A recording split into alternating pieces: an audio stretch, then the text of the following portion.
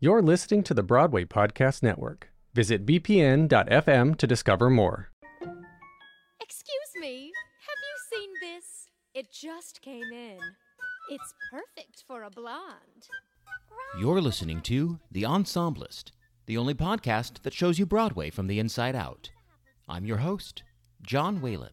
Oh my God, Elle Wood, sorry, our mistake. Courtney, take your break. Just ignore her, she hasn't been well.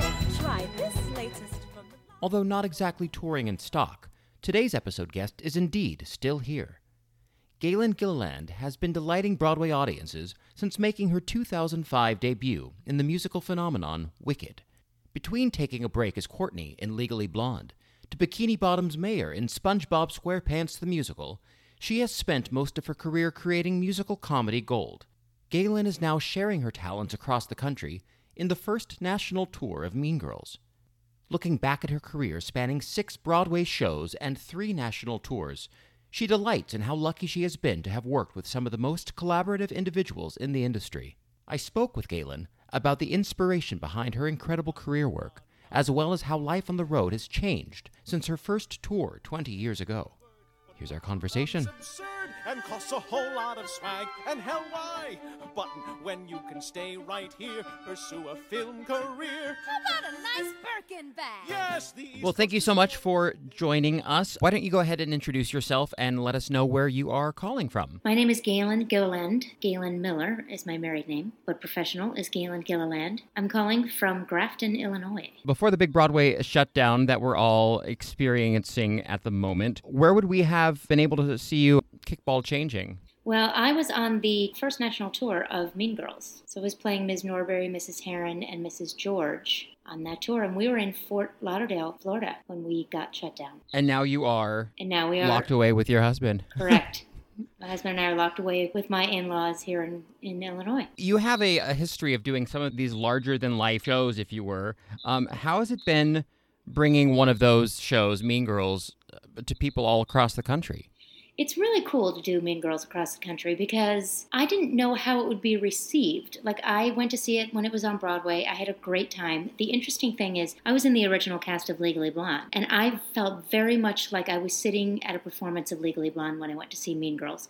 I mean, it's entirely possible that it was because of all the pink and the young, fun audience, but I feel like it's got a similar message in that it's female forward and it's beautiful, young, popular females that are leading the way. But there's in both shows a sense of a lesson in what it means to be popular and what it means to be pretty, and also how you can use that or it can be very much against you. So in the case of bringing this to the country, I think that it's just fun, but it, like most well-written musicals, has an underlying message that you walk away with and that sticks with you. So it's nice to see that it's been so well received, and we had been selling really, really well throughout the country, and that's also thrilling to be a part of as well. To have big, exciting vocal audiences that are watching the show every night. That is so great to hear. And those houses across the country can often be much bigger than those Broadway houses. Oh, yes. So it must be so great to hear that wall of sound come back to you. Yes. Well-deserved every night. I know it. It's Well, wonderful. I saw it twice in New York. Haven't seen the tour, but it is such a fun show with a great message that it wraps up in a absolutely beautiful little bow. And it's a wonderful and very different cast on the road. So it was nice to be an original part of that we were able to sort of build our own dynamic on the road. Well, that's great that you mentioned that, because I'm curious, as something as big and recognized as Mean Girls, both its source material from the book to the movie, now with the Broadway show, how do you find that balance in bringing yourself as an actor into a track while not straying too far from the show's source material? Well, of course, I had seen the movie several years ago when it first came out, and then now and then, since then, when it appeared on TV or whatever. And it was always something that I would keep on when I would be watching. If it was on, I had it on. And when I booked the job, I had decided, okay, I'm going to stop watching the movie. I think before rehearsal started, I watched it once.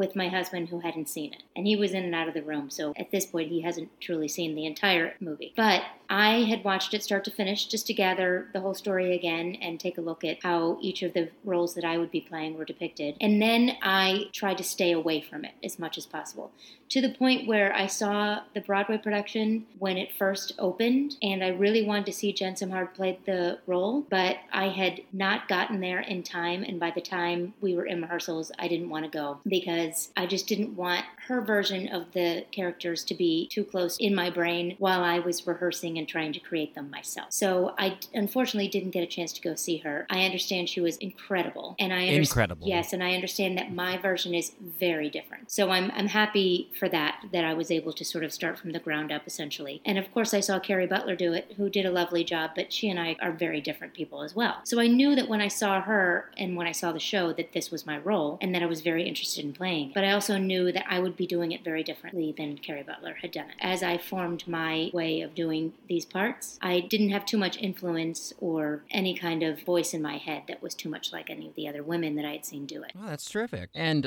so now here we are, Mean Girls on the Road. Let's take a couple giant steps back to when you made your Broadway debut. It was a little tiny, lesser-known show, correct? Yes. People may have heard of it. Right. What was that show again, if you can remind me? It's small, and it's not doing very well, as we all know. It's a little show called Wicked. Oh, that's I have heard of that. Have you heard of it? Indeed. Good. Yeah. Through friends. Uh-huh. Broadway debut, and in a show that is the phenomenon that is Wicked. Right. There's already that, I can imagine, that pressure of, I'm making my Broadway debut, and you came in as a replacement, correct? Correct. So you have that, and then you also have the microscope that is everyone looking at Wicked, because it is so well known, so big. Was there any extra pressure or sense of responsibility when marrying the show itself with your Broadway debut? Well, here's the thing. It happened very quickly, as a lot of instant replacements do. And I always tell the story that I'll truncate right now, which is basically starts from me sitting in my bedroom getting ready for an audition and sort of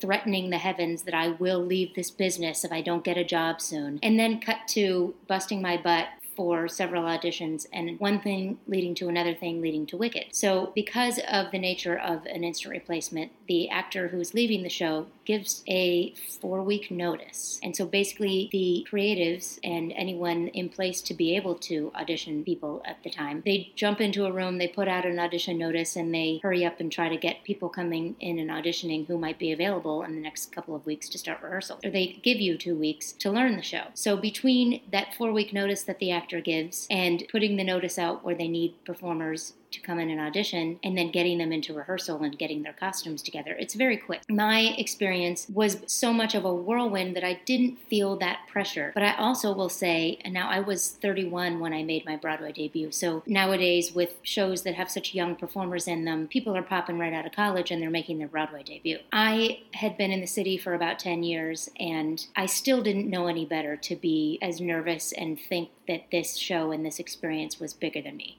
I was certainly grateful, and I was certainly getting myself prepared and sort of head over heels crazy about the fact that this was the show I was making my debut in, and I knew that it was a big moment.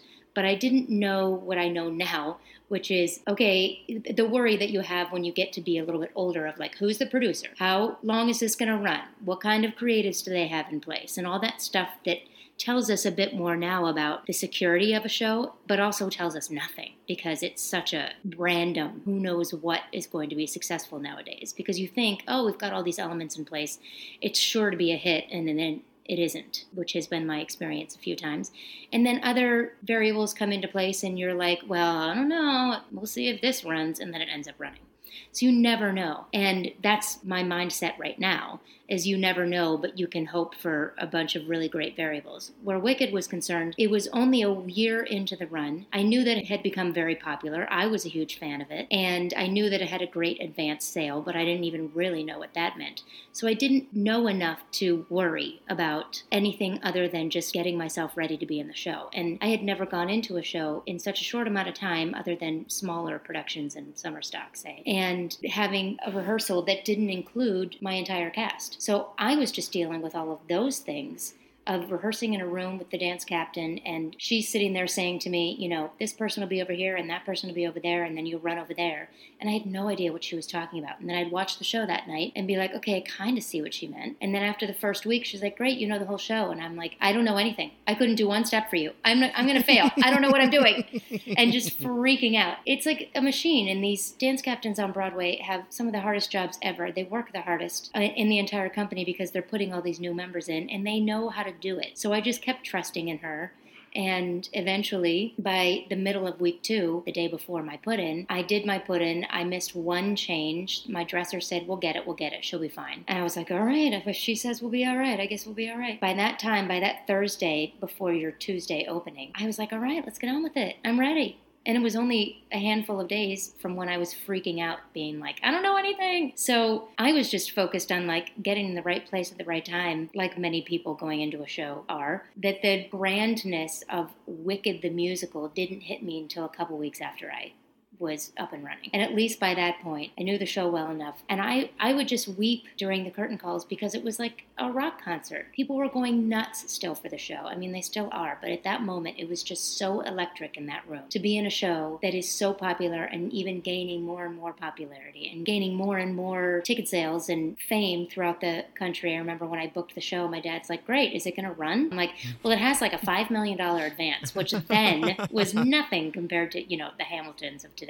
So I realized, of course, I had some job security, but I was only in my first Broadway show. So I was also attracted to the idea of then there being a second Broadway show and a third and a fourth. You just kind of get into that world, and it's truly exciting. And as I said, I would weep during the curtain calls because all of that gratitude and praise coming at you, even though it was coming at a whole cast of people, I just soaked it in and was thrilled by it. Well, your second and third and fourth, they came a callin', and I want to take a moment to talk about show number 2. You were clearly Team Glinda because you stuck with the blondes and originated a track that I admittedly was obsessed with the second I saw the show. 5 minutes into that show, which just like a cannon goes off, the opening number of Legally Blonde, I swear you did like 10 different parts. And I was sitting there going, is that her again?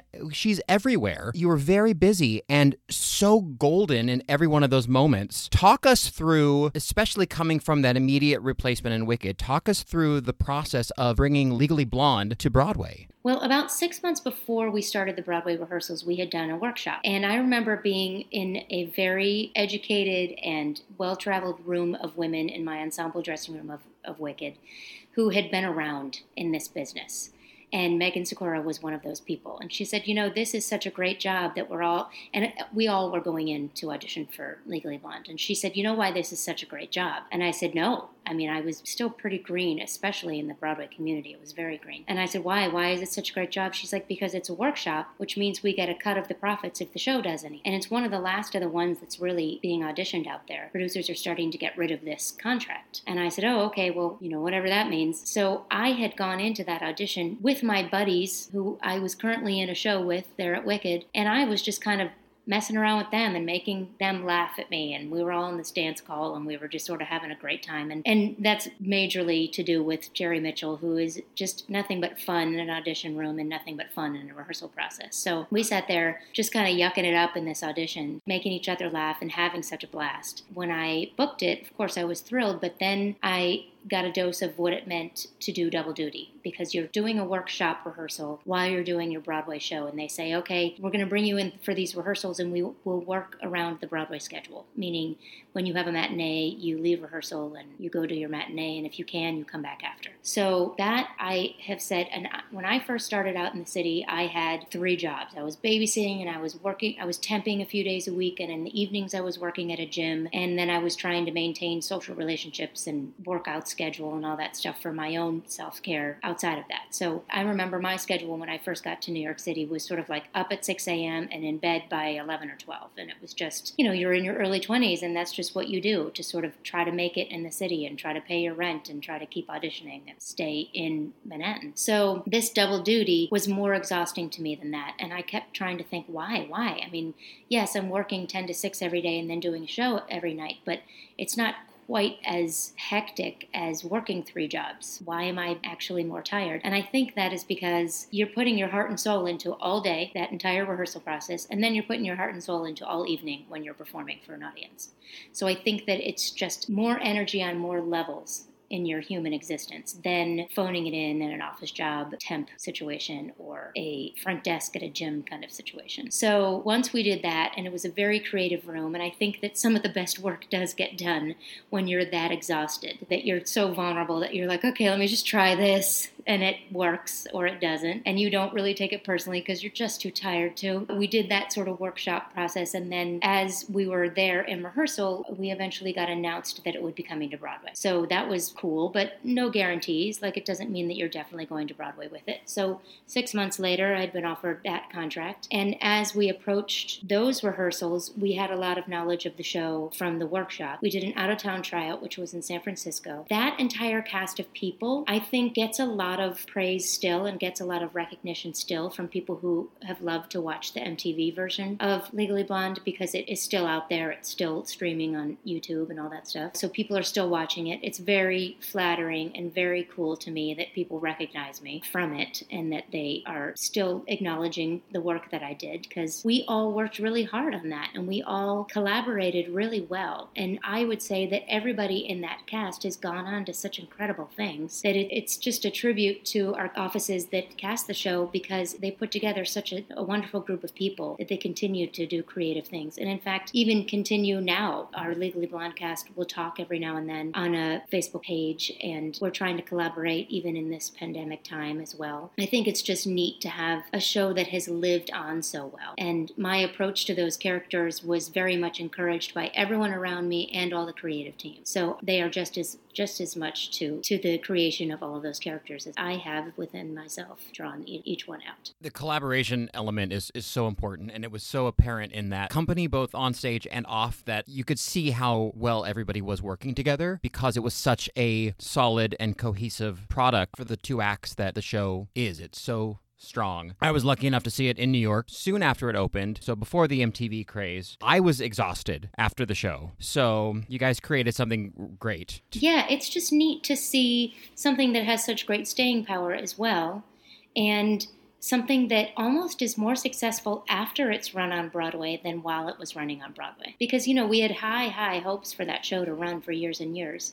And it unfortunately didn't. I think it ran for about a year and 3 months. And I had left it just about 3 months before it closed in hopes that I could come back to it, but unfortunately couldn't. And I just thought, how cool is it that that show was even more popular after it ran on Broadway? I think because of the MTV recording, and also as it went out on tour, it was doing extremely well on tour. So I think not only delivering it to the masses via cable network, but also it having gone out on the first national and then a couple other years of tours after that, just brought it to people in a way that they could really enjoy it firsthand. And I also feel like when musicals are recorded, I think it only lifts it up as a popular thing to go and see live. I think that a lot of companies are unfortunately thinking that a recorded musical will have the masses not going to see live theater. But I think the opposite is true. I think it gets people out and be like, oh, I remember that show. I loved it on TV.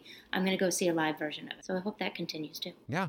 Because with like close-up shots, you miss 90% of the stage. When you see the show live, right, you see it all. And so you see that recording and go, I wonder what was happening up on that second level of the set. Let's go get tickets and find out. Right. Or, what is that ensemble person that I fell in love with in the opening number doing over here during that other part? Exactly. Mm-hmm. Hamilton, without a wide shot for the whole show, you'd miss everybody in the ensemble working their tails off. Oh, yeah. And there are I had some favorites in that one, who I followed through the entire show.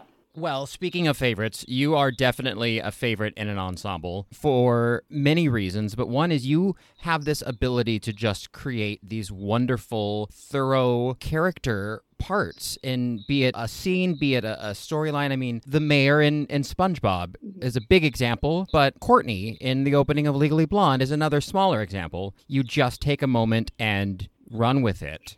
Is this something you're welcome. Is this something you've always had in your toolbox, or is this over the years a newer trick of the trade for you? I think that I always attribute my comic sort of characters, and a lot of my characters are very much based on my mom. I mean, she is like Lucille Ball to me. When I saw I Love Lucy, and then I looked at my mom, I'm like, oh, well, you're just as funny as she is. You know, she had the expressions, she had the weirdness, she had all of that stuff. I'll sort of do something on stage and get a laugh for it and be like, well, that's just my mom.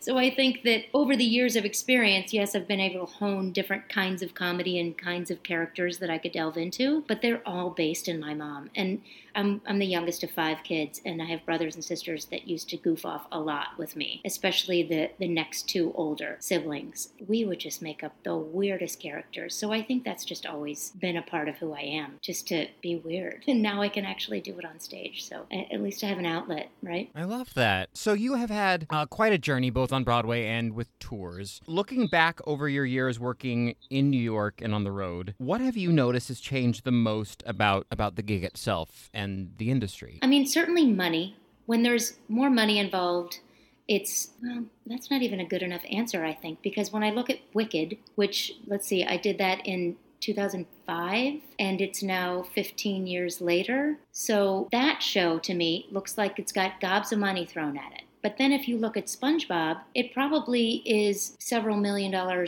more to make, but just as magical and simple as Wicked. I think that, and I've been back to see Wicked, certainly in the more recent past, and it still looks just as exciting as it did back in 2005. And I think that something that the producers who become very successful with putting up a show, they kind of put a timeless element to it. Whether it's something that's based in history from a while back and it's a little bit bare bones like Hamilton, that set, it's still impressive looking because it's sharp and clean. Or if it's something a little bit more fantastical and colorful like SpongeBob, and now so many technological advances have come into Broadway. We can do so many more things. I mean, hopefully if this isn't spoiling things too much for people who haven't seen Mean Girls, but that bus hit. I was talking to Nell Benjamin, who has written the lyrics for Mean Girls and was part of the composer-lyricist team of Legally Blonde. She's like, when we started creating Mean Girls and there was going to be this bus hit in the show, I thought, how are you gonna do that on stage?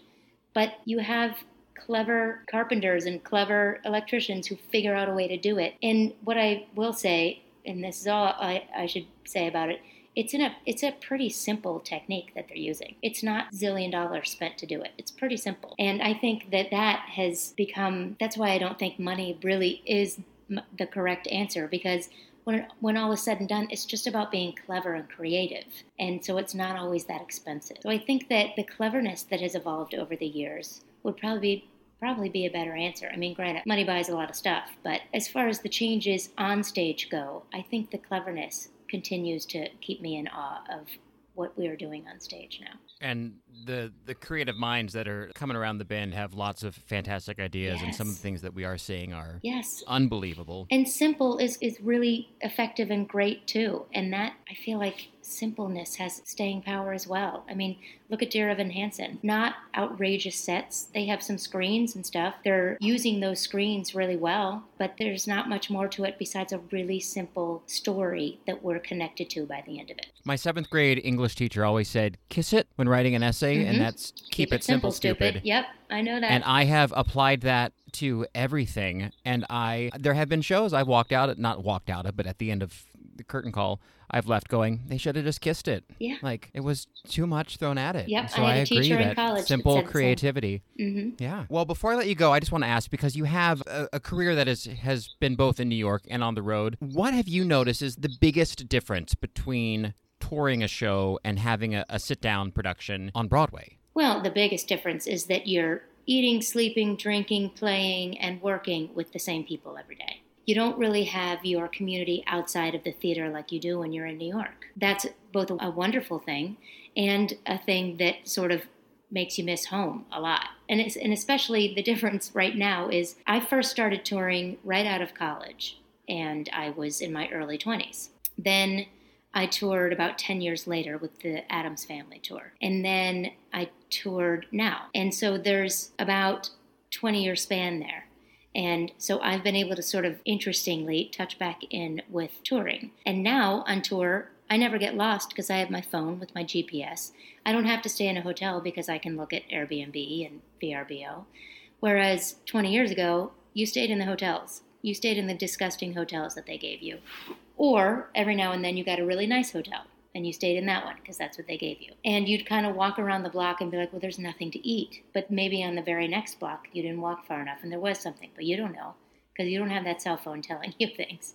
So like technology has really evolved touring so much now, and it's made it significantly easier. I still have, the older I get, the more difficult it is to sort of adjust to change. So I didn't expect to go on tour, but I was very grateful to have the job. I was very grateful that my husband could come with me. He's a stagehand. So when he got the job and we said, okay, well, we'll go because the two of us can go, it made it a much easier decision, especially since in Mean Girls, there are 2 adults in the show and the rest of them are meant to be high school students. So there's a huge age gap between me and basically the rest of the cast. So thank God I have my husband out there because it's quite a young cast. And occasionally I will feel the difference in our ages. A lot of times I don't. I have a lot of good friends out there, and then when I really think about it, they're quite a bit younger than I am. And when I think of being their age, I was on tour with people who were the age I am now, and I just thought, oh my gosh, they're so old. Which is true. It is true. But I sat there having drinks not too long ago with some of the younger members of Mean Girls, and they said, yeah, there is a big difference. And I said, and what we had all kind of discovered was, if they are still in the business at my age, and if they are on tour at my age, the young people that they could be on tour with, that would be in their 20s, are just being born right now. Doesn't that blow your mind? Wow. So if you think of yourself as a professional 25-year-old on a first national tour of Mean Girls, which is a great tour because it's one of the few that's out full production. The money is great because it's what you would be making on Broadway, but then, of course, you have living expenses, your per diem. So it's great to be on the road with that kind of show. And everyone's able to save a lot of money and do a lot of great things in that respect to get them in a secure place to go back to New York. But you're doing it in your 20s, so you're living it up. Whereas it's a different thing for me in my 40s doing it because, yeah, I'm saving money and all that sort of thing, but I've been to a lot of these venues already. But gosh, they have changed over the years as well. So it's neat to be seeing the country over again. Well, thank you so very much. I've loved chatting with you. And you, thank you.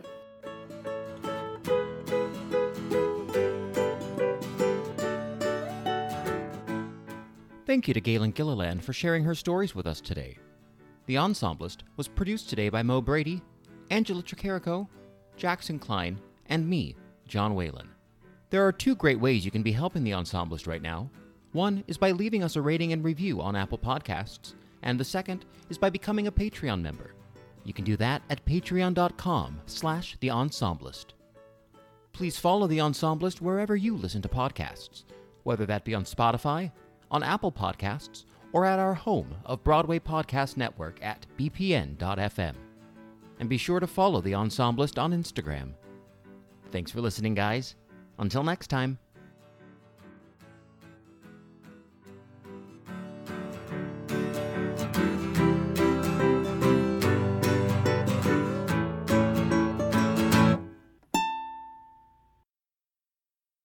Hey, it's Leslie Odom Jr. here on the Broadway Podcast Network to tell you about the Rise Theater Directory, a program of Maestro Music. Rise is a national online resource designed to connect and empower backstage and administrative and creative theater professionals from underrepresented backgrounds. If you work or aspire to work in the theater community, this can help you find your next project. And if you hire theater professionals, search the Rise Theater Directory to find your next team. Create your profile now and get more information by visiting risetheater.org. That's theater with an RERISETHEATRE.org, because only together we rise.